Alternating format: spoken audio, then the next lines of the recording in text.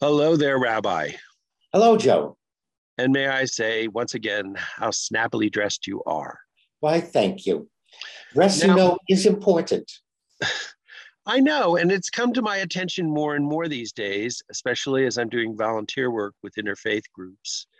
And I deal with one group where women, by definition, choose to dress modestly. And in other religious groups where women are actually segregated from men during worship services because of the rules of the faith.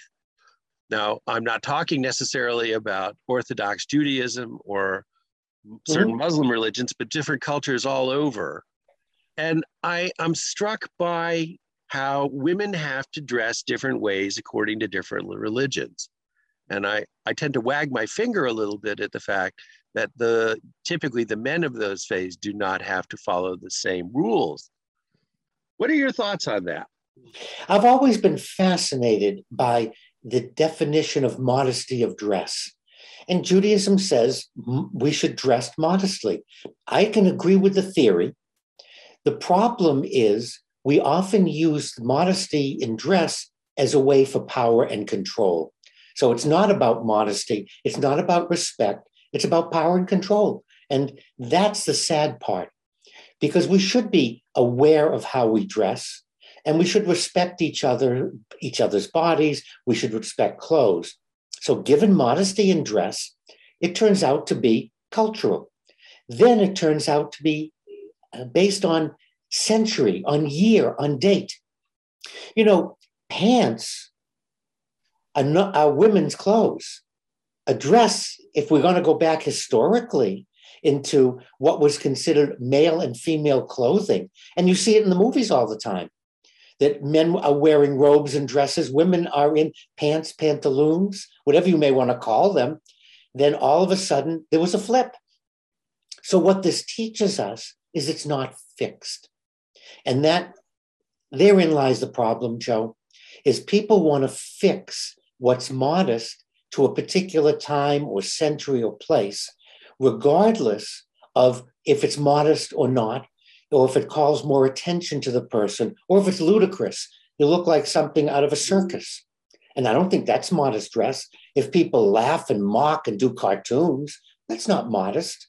It's not modest dress at all. And here I'm wearing a shmata around my neck, and it's considered formal wear. And then the width of the shmata, meaning a tie, will change with the centuries. I have very skinny ties that now look funny if I put it on, but when I wore it, it was considered elegant. So again, we have to be flexible in our definition of modesty and what the code would be. Well, and is modesty the only factor? Isn't fashion part of it? I mean, look at Beau Brummel. Yes, yes, it's all. In fact, now that we have the internet, it's much easier to influence fashion than it was 1,000 years ago. It took boat trips. People had to go from one country to the next to take weeks or months. And I don't remember it, but in the literature, and now it's showing up in period pieces on television, on Netflix, on Prime, and others. If you look at England, someone will come in dressed with the latest French fashion, and it's scandalous. And you look at it, it's not scandalous. It's just different. And it comes from France, which is always scandalous anyway, because we know the French. But recently in the Olympics, the beach volleyball competition, where the men shorts have gotten longer and longer, and the women's outfits have gotten skimpier and skimpier. I was going to bring that up because the women are required to wear bikini bottoms. It's written into the Olympics. That's obscene. That's totally wrong, because the only reason for doing that is to have soft porn. That's the only reason for it, is to control the women and to get men my age to oogle the women and watch an event. It should be dress appropriate to the sport. Look at basketball shorts. Look at baseball outfits. Look at hockey uniforms. Each sport has developed a uniform, an outfit that allows the person to play the sport. There's no reason for bikini bottoms in beach other than power, control, and domination of men over women and using them to promote the sport. Really. Well, to take it back to religion, though, so many of the rules about outfits, now I'm not saying it's exclusive, but Yeah. it seems like there's a higher proportion of rules about how women can dress than how men can dress or how men must dress. So is it is that pure misogyny? Is there any rationale? No. And No, when there did that isn't. begin? When did that begin? Because I know it was not always so. We want to do a session on women as the seductress. And that's what you're touching on now. We see that in art, in theater, we see that in religion. As women are evil, women will seduce us, women will lead us astray. A married man can't be alone with a woman who's not his wife. What kind of foolishness is that? That says more about the man than the woman. It means you don't have respect for another human being. It's ridiculous. And you've touched on that topic, Joe, as women are. We did do something on that before, but I'm thinking to get into clothing. I mean, why is it that if we say we have a pretty girl wearing an outfit, and I personally think that a long summer dress is a lot more seductive than the people I see walking around the grocery store parking lot in spandex, because it doesn't leave anything to the imagination. And seduction to me is the imagination more than anything else. Yeah, I think that's a good demonstration of what I mentioned at the beginning, that nothing in and of itself is good, bad, or seductive. It's what the person sees. And what's that century? Showing an ankle at one period in history was considered very risque. Now there's nothing left to the imagination. And what that tells me is we're not dealing with an absolute. It's a cultural value. It's how we see. And we can watch that in the history of art. We can see what it constitutes seductive, attractive, and what's considered pretty or what's considered not. Look at pictures of people from the 50s. We all laugh. Well, it wasn't funny in the 50s. Why not? That was the way we dressed. That was how we worked.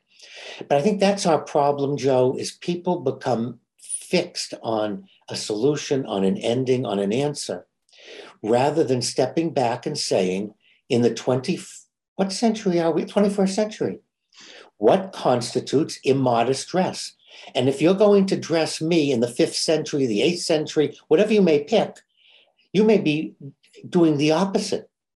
You maybe have immodest dress, even though you think it is, it isn't. So let's look at today and let's look at how we can be respectful for our own bodies, for other people. And let's stop using women and exploiting women's bodies to buy a product, to buy a card, to buy a tool, to watch an Olympic event. It's disrespectful. It's disrespectful to the Olympics and our participants. No reason. No reason. And I saw something to put another aspect to it, although it's not completely different.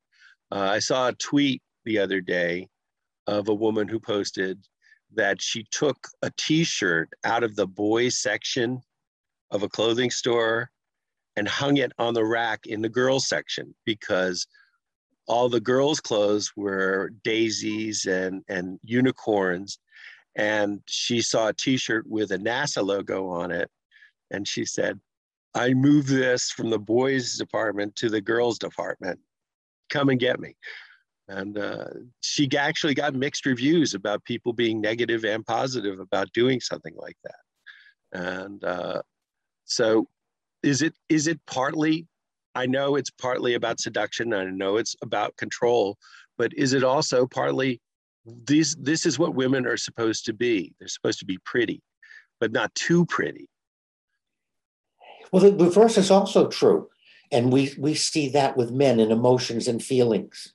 Rather than acknowledging there are differences between men and women, there are differences between different human beings in terms of feelings, but no one has a monopoly on any one of them. And we're not allowing people to be themselves, to be people. If you want to wear flowers and unicorns, wear flowers and unicorns. If you want to wear NASA, wear NASA. However you want to express yourself, how you feel comfortable. But it goes in the face of power and control, because there are too many individuals that want some of us to be this and not that. I was at a wedding yesterday. No, it was at the rehearsal on Friday. And I was talking with a couple of the groomsmen, and the wife of one of the groomsmen just came over, and we were talking, and she used some, wasn't even colorful language. It wasn't, I didn't, but one of the guys wanted to embarrass her and said, you're talking to the rabbi. And she started apologizing. And I said, I spent 40 years in a psychiatric hospital with veterans. There is nothing you have to apologize for. There's not, and she would not be consoled. And I resent that. I resent that somehow someone thinks that I can't hear words or a language, or that'll offend me. If you don't want to use them, don't use them. Don't use them ever. If it's okay to use them to the groomsmen, it's okay to use them to me. I think that's the problem, is we're putting people in roles or saying, don't say that, that's my mother. My grandmother shouldn't hear that. Where do you think you were born? What do you think your grandmother was doing? What, you can't talk about it in front of your grandmother? This is silly, because we're focusing on the wrong things. We have to focus on human beings as human beings and respectful of all people. And we want to be respectful in the clothes that we wear, in the language we use, with everyone, and not just say, you can't hear this because you're the rabbi. Well, I respect you, Rabbi, now, as always, for your wisdom and a willingness to share, and also that snappy tie. Although short sleeves, I don't know how that works, but we'll forgive it because of the weather. Thank you, Joe. It's always good talking with you.